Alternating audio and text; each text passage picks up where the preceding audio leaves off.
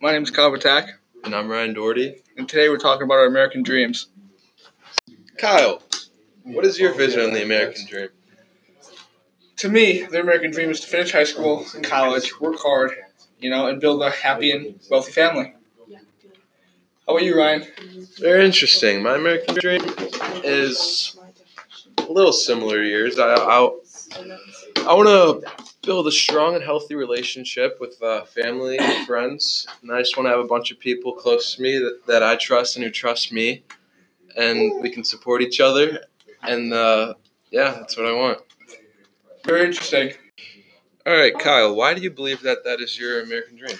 I believe this is my American dream because my parents are living this dream. They both got college degrees, worked hard, and now they both have steady jobs. We're a happy family. Very nice. How about you? Why do you think that is your dream? I personally feel comfort in having people around me that care about me and people that I can trust.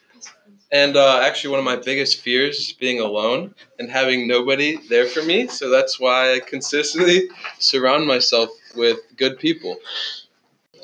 So what are some examples of why you want your American dream to be like that? One big example is in the book/movie called Into the Wild. The main character, Chris, thought he could be living his best life by himself and with no relationships. He found out later in the movie that relationships are actually a very important factor to having a happy life. But by the time he realized that, it was too late. This is why my American dream is what it is, because the last thing I'd want in life is to end up like Chris.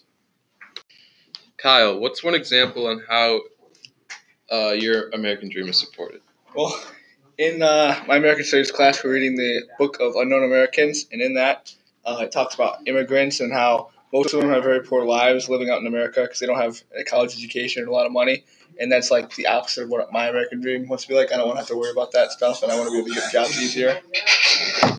So, Ryan, what time period relates to your American dream? The time period I feel most relates to my dream is the 1930s and the Great Depression, because I feel like it was just a devastating time, and during this time it was very important to have people there for you. If you were alone during this time period, you definitely had it way worse than the people who had family and friends to help them out. This relates to my dream because it's a good feeling to have strong relationships and to have people to help you out through hard times. How about you? What points in history relates to your American dream? Well, during the time of Gatsby, so like the 1920s when buying on credit became a thing, I think that really shows that, people could buy more expensive things when they didn't have the money for it right now, and they're able to get, bigger houses, the cars that they wanted, and I think that, created that happiness and freedom for people. I agree. So, do you have any other last evidence that backs up your perspective of the American dream? Well, earlier in the year, we read and watched The Great Gatsby, and I noticed many things throughout the movie. But the biggest thing I noticed was that the characters who had relationships with people around them in the movie were overall happier. And, for example, Gatsby in the beginning lived all by himself, and even though he threw parties and had people around him, he never had any actual solid relationships, which caused him to be unhappy. But later in the movie, when he met Nick and Daisy and built more relationships, you could tell he was overall happier. And this is my dream because I believe having more healthy relationships results in a happier life. Kyle, any other final evidence you'd like to add? Yeah, based on quotes from the book from Into the Wild, or just the book Into the Wild, for a main part of it, it talks about how Christopher McCandless always wanted to kind of be alone. Like he valued, his loneliness over many other relationships, and his dream was to go out and live by himself in the wild. And later in the book of the movie, he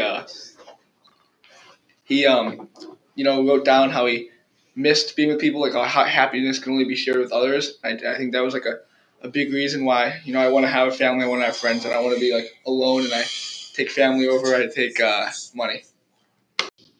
So, what American dream do you think is better, yours or mine? Well, obviously I feel mine's better. The reason for that is because I honestly would rather have a bunch of good people around me and a bunch of good relationships and be poor than have all the money in the world but be alone. That's my personal opinion. How about you? Well, obviously, again, I think mine's better.